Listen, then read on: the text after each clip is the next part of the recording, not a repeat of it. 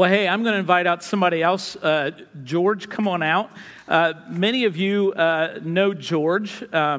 George Glaze and his wife Valerie have been here at ECOB for about 5 years now. And George actually was just elected to the elder board for 2018 for the next 3 years. And I asked George if he'd be willing to come and share his story and share the Word of God. As I've been on retreat this week and headed back into the retreat after today. And so it's often good for you to hear from your elders. And it's been a joy walking with George over the last couple of years and really getting to know him. Some of you have known him from a long time ago, but that was before my time. And you're not old, though. Okay, no, not at all. So George has a great message to share with us this morning, and looking forward to what God's going to do and speak to you as he shares. So if you would, pray with me as we pray with George. Father God, thank you for the opportunity to come this morning and hear from your word. Thank you for what you're doing in George's life. That this message is really not just something he's prepared for this week, God, but something you've been working in him for many years. So, Holy Spirit, we pray that you would speak to us. God, help us to be open to hear and to respond in such a way that would bring honor and glory to you. So, Father, pray for George. Lord, use his words woven with your truth in your word. And lead us this morning. In Jesus Christ's name we pray. Amen. Good morning. I don't know who's more nervous than me, but it could be Dan, because I think that is number 7 or 8 times he's prayed for me this morning. So he's probably a little leery of what I'm going to say, and I truly don't know what I'm going to say. I have been anxious, a little bit nervous to do this. This is my first time speaking from the pulpit. And I asked myself, why? Why would I be nervous? I've done this in front of troops. And I think it's just I wanted to get out of the way. It's really not about you hearing it for your entertainment. Well, it'll be entertaining. But it's really not about for me either. I worry about what outfit to wear. Valerie picked this out. It is Garanimals. But truly, it's not about all that. It's about bringing glory to God. The worship, the singing you just did I hear the right music? Did I hear the drums? All that doesn't matter. It's worship for Him. The goal is Him to look down and say, wow, look at that. And you're bringing honor and glory to Him. So the music, the worship, the sermon really is hopefully going to bring glory and honor to Him. That's what we're here for. So Dan, 4 weeks ago, asked me to do this, and I told him my human reaction, right?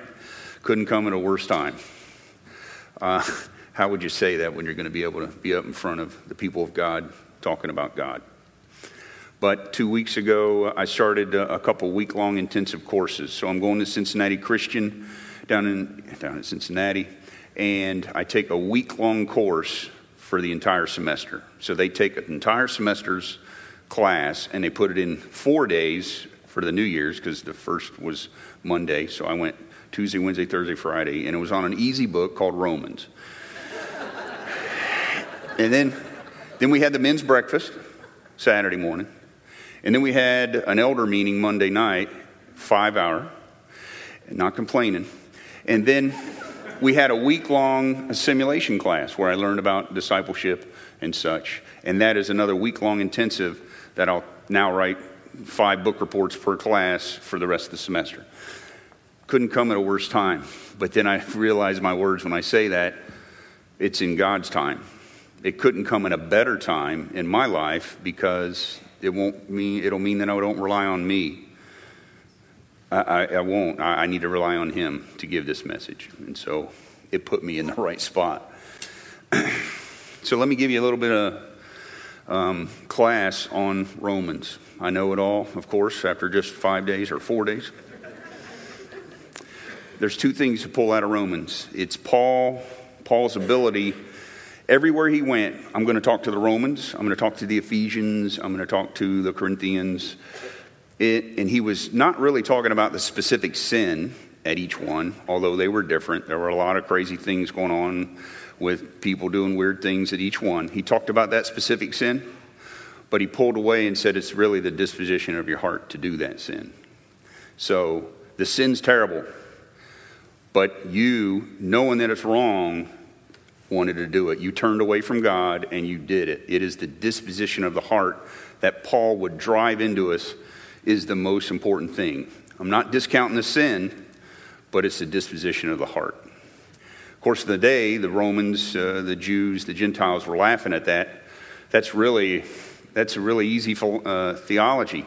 It's really not got any meat behind it because they wanted to see acts. How did you live that out? Well, so it's easy, and then Paul's like, really? Because God knows your heart. He knows the secrets. So what you do, and even thinking like that, how's your disposition of your heart? So it's really not an easy theology. The other thing Paul did is he had a history with the Jewish nation of if you were doing something wrong against God, you deserve to die. You deserve to get smited.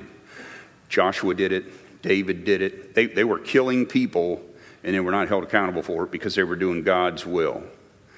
He fully thought that. Saul, before turning to Paul, Saul fully thought that as well when he watched Stephen get put to death. Killed him with stones. He was righteous in doing that, is what was in his heart. Then on the way to Damascus, they asked him, the Pharisees said, hey, go out there to Damascus. They're meeting again, those Jesus followers, and take care of them. He said, roger that. He moved out, and he got knocked off his horse. And in that, he had a couple things, you got to think, going through his head. One, there's the mic. Man, oh man. The first one would be I got knocked off the horse. I'm kind of blinded right now. And this gentleman speaking to me identifies himself as Jesus Christ. He was put to death. And I'm now putting it together that I've been persecuting the people. For him, just saw Stephen killed. I'm in direct violation of God's will. It had to come crashing down in a moment. Saul, you were at direct disobedience of God. So what's the course of action for him? Death, immediate, just crushed. That's what he deserved. It had to come in, the realization that I've been now against God and I deserve death. And he didn't get it. He got grace. Had to blow his mind. Had to blow his heart. He took 3 years to go figure it out. He walked around and figured it out. And that's what he wants out of all of those books that he wrote, is us to know the grace at that moment. The grace at that very moment when you realize you don't deserve it. And you feel that remorse. And I will tell you, in Matthew 5, the first 2 verses for the Sermon on the Mount, blessed are the poor in spirit. This is Jesus telling this. Blessed are the poor in spirit, for theirs is the kingdom of heaven. Blessed are you that are just absolutely know your inadequacy, like Paul laying on the ground there had to feel. I'm inadequate. I am not deserving. In fact, I should be crushed. Second one from Jesus was, blessed are those who mourn, for they shall be comforted. And mourn is a lot more than just weeping and crying. It is a brokenness. So not only am I in defiance of God and should deserve death, I feel just broken about it. I can't do it. You're hopeless, helpless. You just broke. And yet, you got Jesus with God will offer that grace to get you there. So it's not about the sin. The sin will be covered by the grace, but only if you acknowledge God and you have the right disposition. There you go. That was Romans in about 5 minutes. So Paul was desire for the early Christians to know grace. That's all he really wanted. It is my hope that my disposition today, my disposition of my heart, is also pleasing to God. So with that, could we bow our heads in prayer? Father, I pray that you speak to our hearts from your word, by your Spirit, through your servant. Amen. So my story, I grew up in Enon, Ohio, on the other side of Dayton, near Wright-Patterson Air Force Base, where my father worked. Boy Scout, of course, Eagle Scout. Early on, I figured, it sounds corny, but it's true, that there are 6 ranks to Eagle. So I was a tenderfoot, first class, second class star, life, eagle.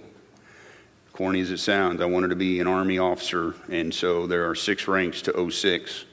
06 is a colonel, and that's an eagle. So I know it sounds corny, can't make it up. I had that drive in me that early on. I also went around to make that happen, worked for Mike DeWine, back when it was little young Congressman Mike DeWine, handed out flyers for him, and ended up getting, he got nominated, of course, and then I got a nomination for West Point. I was able to go to West Point for 4 years, and then 30 years of infantry followed that. Along the way, obviously, before really starting the 30-year trek, I married Valerie King, which you know Ed and Judy, and you know Jeff. It worked really funny in the first service when I pointed to Jeff and said, "Jeff, I am kissing your sister." He's not here, but when you see him, you can let him know I still used that joke. We got married over here in North Barron by Ellis Guthrie, and I believe it was Ellis's Guthrie last marriage. I got no comment on that. And a year later, I believe he retired, and so blessing to be married there. We have 2 kids, Joshua and Amanda, and they moved around with us for that 30-year career as well. We retired in Camden. You can ask Valerie. We retired in Camden, but that's okay. We got 20 acres. We love it down there, and it was good to just get that 20 acres and step away from the noise and the things that had gone on previously in that 30 years. I could say that I always knew Christ. As a United Methodist youngin', I was sprinkled and then confirmed and then knew he was with me through the rest of my life. I spoke to him several times while downrange, and I know he spoke back to me several times. I know I could not have gotten through all those situations that I've seen without him, and so I know he was with me.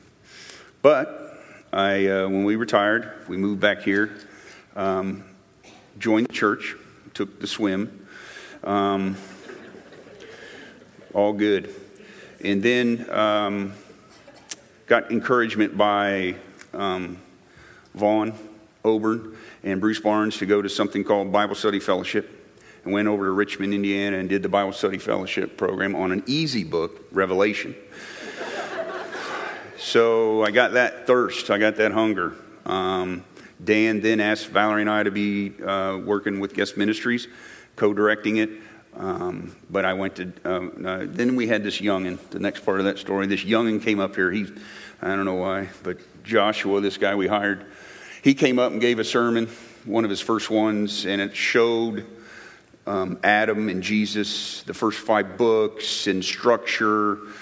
And I was like, I got to have more of that. Wow, I didn't know there's this structure exact with the whole Bible.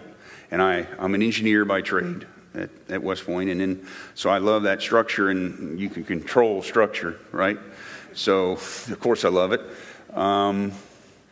Joshua gave it, and I went to Dan afterwards and said, "What do I do about this? The BSF, the hunger's there." He told me to go down to Cincinnati Christian and take every theology course that this guy named Johnny Presley would offer. So I went down there and I started up. The first class I walked into was Doctrine of Grace. I was a month behind already. He let me in, and it was a 3-day hybrid. So 3 days course for the semester. I was already 2 book reports behind, and Doctrine of Grace is one of the foundational ones. I came back to Dan, "Did you know when I took the swim that it was, I died, and then I was rowed?" And he's like, "Well, yeah." And I'm like, I had that a little, but wow. It was amazing. That whole course was just amazing. Eye-opening. And I could still control a little bit. Then I had Dr. Roadcup, Spiritual Formation. It's all about, really, this relationship with Jesus Christ. So much the theology, but really, it's the relationship we're supposed to have and then live out with one another. That turned everything upside down, because now I can't control that. So here I am living that out. Had a couple of epiphanies or first thoughts was, I am actually now, I have a couple degrees. I don't need another degree, but I'm now taking college courses for, not to build a better widget, but to build a better George, and really of a relationship to Christ. And it has eternal ramifications. Mind-blowing right there. I mean, because I've had a couple masters, and this was the first one that had that impact. After that, I've been now asked to be an elder, and I appreciate that, and I look forward to it. All those classes that I took down there at CCU, still taking. You know, I don't want them, I don't need them, I just wanted theology, and then the spiritual formation. Then I've had small group class, I've had assimilation, which is building disciples. They all add up to something. They all add up to a future here that I really don't know. I'm in the back seat, and God is driving. Praise God. Now we'll get to a little more the combat piece. So 30 years, I was downrange for 36 months. I was in Desert Shield, Desert Storm. That's how old I am. Was down there when Jeff rolled out of here, the 1487 transportation company that they used to own the tank, and then they don't own the tank, and whatever. That company rolled out of here, and he was an E5 sergeant in 1990, and I was able to link up with him, believe it or not. I was in the 101st lieutenant, and saw a bumper number, and told my driver to follow that bumper number, and we followed it, and we found Jeff, and my driver comes back to me after 10 minutes. Hey, sir, they got showers. Can I shower? And I'm like, yeah. Sir, they got a mess hall. I'm like, go for it. So he was pretty amazed. We hadn't seen a shower or a mess hall in the 90-day, since we've been out deployed there. Then I was in Kirkuk, Iraq for the second one in 2004, and I was out of the 25th ID out of Hawaii. And that one I also saw Jeff. The 1487 one's once again over there. Thank goodness for that, for this town for supporting them and in deploying them, the transportation assets needed. He was a CW2, I believe, a warrant officer, running that unit really, and that's the kind of character Jeff has. I then had 806 soldiers in a battalion command in Baghdad for the last one, and that was during the surge, and that was 2007, 2008, and it was 15 months. We go down range, and we're into the 12 months, which we were promised, and you can imagine telling these soldiers that they have all the ammo they'd ever want, and now I got to be telling them, okay, we're going to stay 15 months now, guys. Is that okay? Sort of. Didn't tell them quite that way, but you get the picture. It's a little hostile. But we went for 15 months. During that time, we sustained 23 soldiers killed, and over 100 wounded. So there's lots to unsee right there, and then the majority of it probably I won't unsee, but I ask the Lord every day to work that through me. Get to the physical combat part. I do want to reference the scripture. I gave you a lot of scripture. I put it all in the first part, spiritual warfare. The other part is fratricide. In putting this together, I wanted you to have the scripture back up. I'm not going to necessarily cover it all. But you can see Paul, as I spoke earlier in 1 Corinthians, is laying it out. He would do whatever the mission takes. That's my point right there. He would do whatever. He sold out to Christ. And he become a Jew if he had to. He become a non-believer, whatever it took. And also, the second one is for scripture that's essential. It's used for teaching, rebuking, correcting, and training. But looky there, thoroughly equipped. God doesn't put us on a mission without thoroughly equipping us. He does thoroughly equip us. The third one would be Nehemiah, and that's for the men to stand up, fight for your families. You're not sitting on the bench. You're called to stand up and fight your families, and this is part of your family in this church. If you're lukewarm on the next one, you're sitting on the bench. I can't think of a more terrible way for Jesus to describe the future relationship with you is that I'm going to spit you out. So consider that. And I'll get to the others here in a moment. So back to physical combat. Physical combat and spiritual combat. And I call it that combat because I know it's spiritual warfare.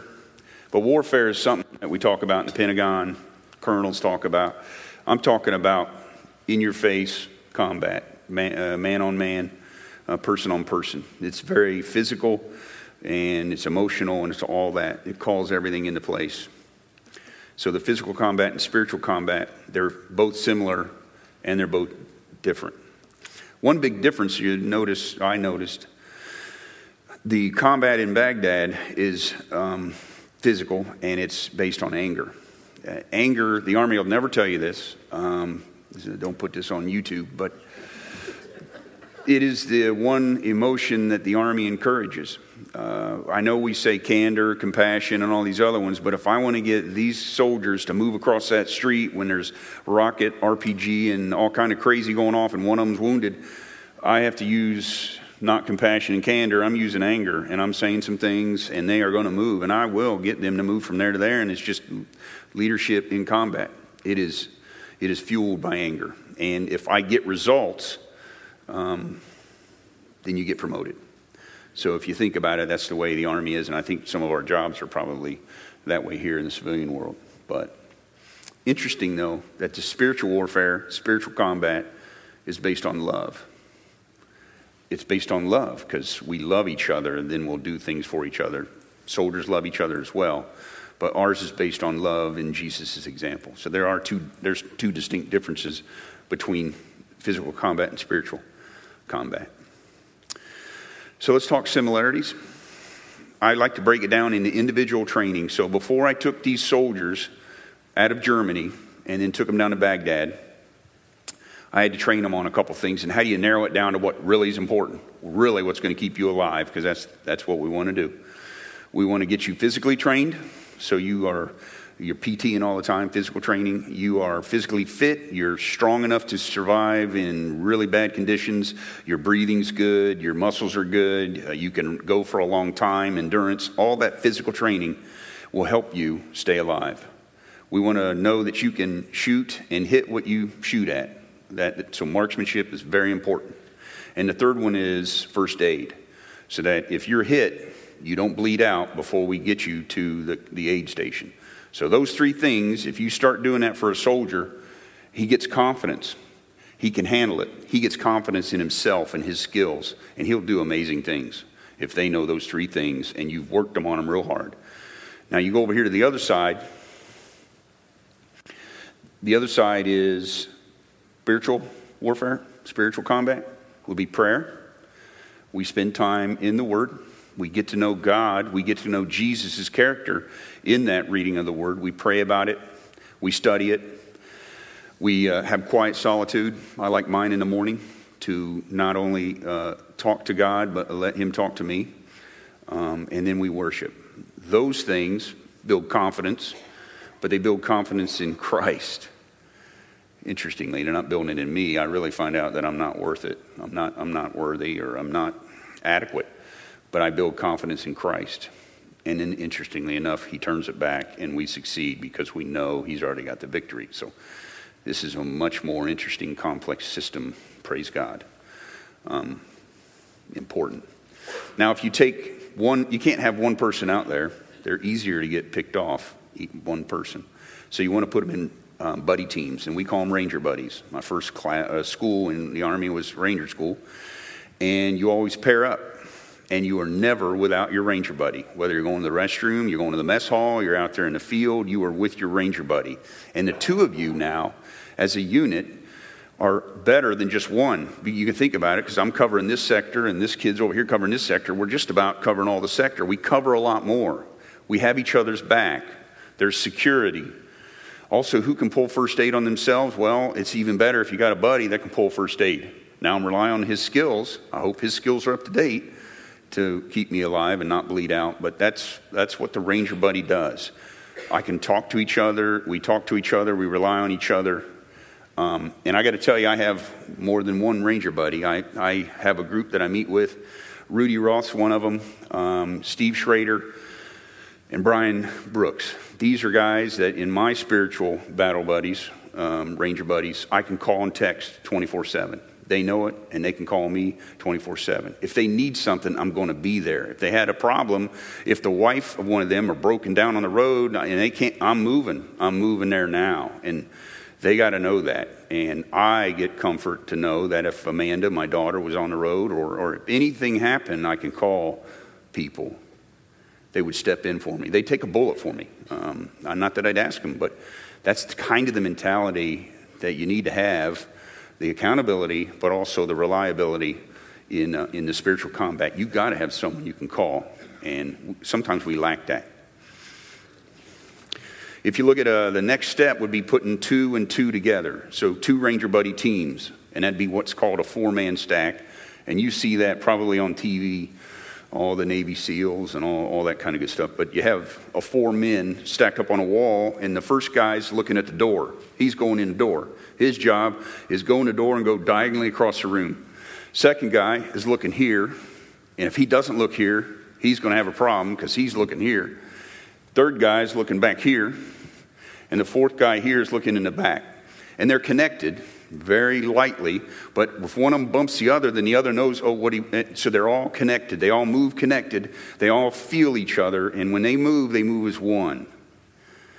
What a concept. They cover each other's sectors. If this guy ain't doing his job, then something can come out that door while everybody else is looking everywhere else.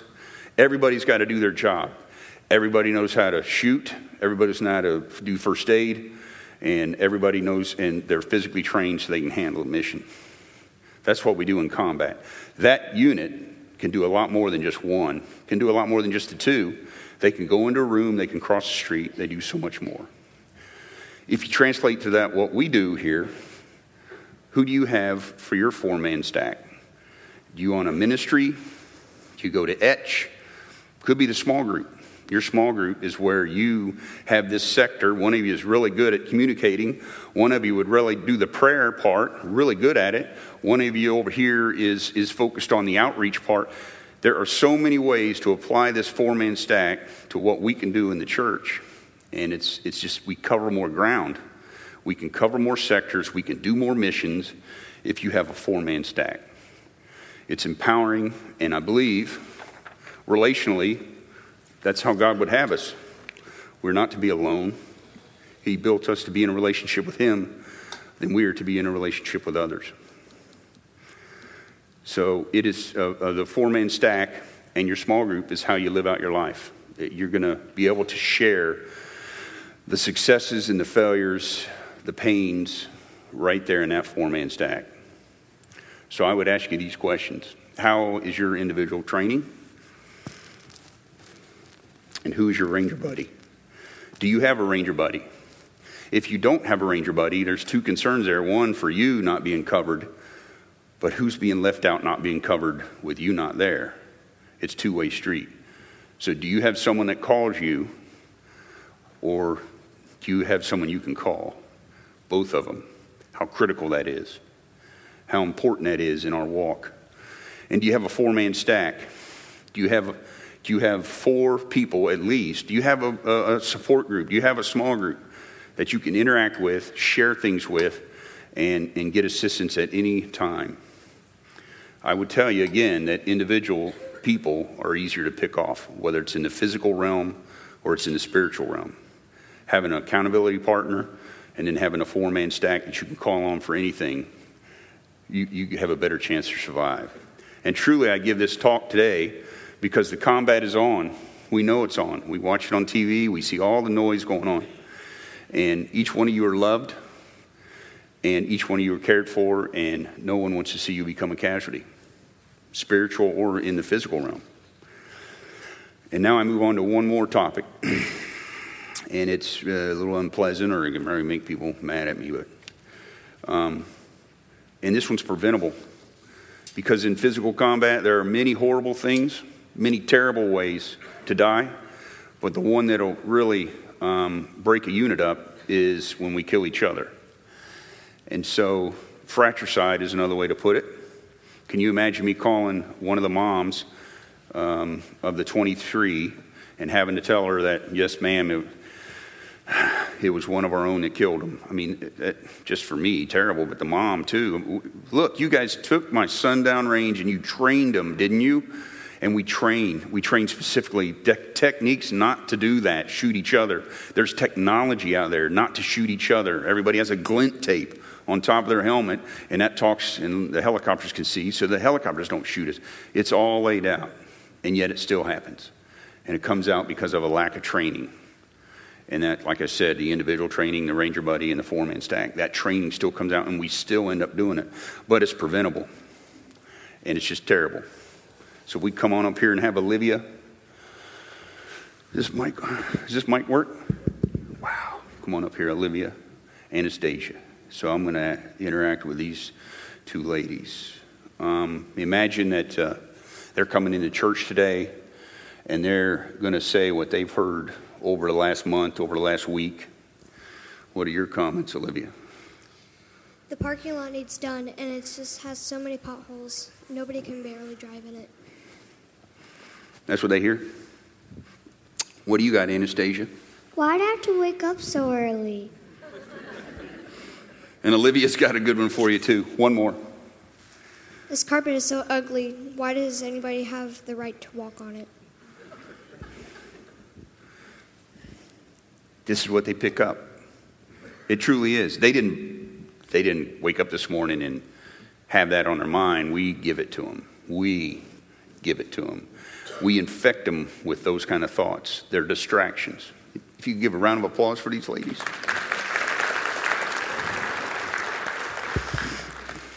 This is all preventable. They didn't wake up. They're not born with those kind of complaints and gripes and all that anger and angst. But we do that to them. We come in, the coffee's not ready. Or who thought about putting that on the wall? Or, I could go there. I could talk about drums. I'm telling you. Why do we let that stuff get in our way? It's fratricide. It doesn't originate in this building. This building was built. It was blessed. And, where did the griping go and the complaining? We didn't put it in yet. Oh, no. We'll wait for the people to bring it in. That's where it comes from us. We bring it into this place, this sanctuary of God. We bring it in individually, and it's like a cancer. Start complaining, you start griping, and then it spreads to them. And it truly shows the disposition of our heart. We act out what's in our heart. Guard your heart, for out of it comes a wellspring of life. It just comes out of us. And what's worse is we put it in our children. We put it in the ones we love. We put it in our wives. If we're sitting there griping about things, then we infect them with a cancer. And the only thing to do with cancer is cut it out. It's got to go. So I would ask you to consider that needs to go away. As one of the things that we do naturally, fratricide, we don't need to. We train better individually, Ranger buddies and four-man stack. We train not to shoot each other. Then I would ask you, why do we? It was pretty heavy. So I ask you, are you ready? Are you ready for combat? Because it's out there. Are you ready as an individual? And are you ready as a Ranger buddy? Who is your Ranger buddy? And as a fire team? Are you on someone's list to be called? Or can you call someone? And I'd ask you to do that because as the individual, you can get picked off. And no one wants that. If we could ask the ministry team to come back out, and we could pray, please. Lord, we thank you for the gathering today. We thank you for the hearing of your word. Lord, we ask you to give us the right disposition towards you. We want to turn away from those distractions in our lives, and we want to focus on you in all that we do, so that you may have the honor and the glory. In Jesus' name I pray. Amen.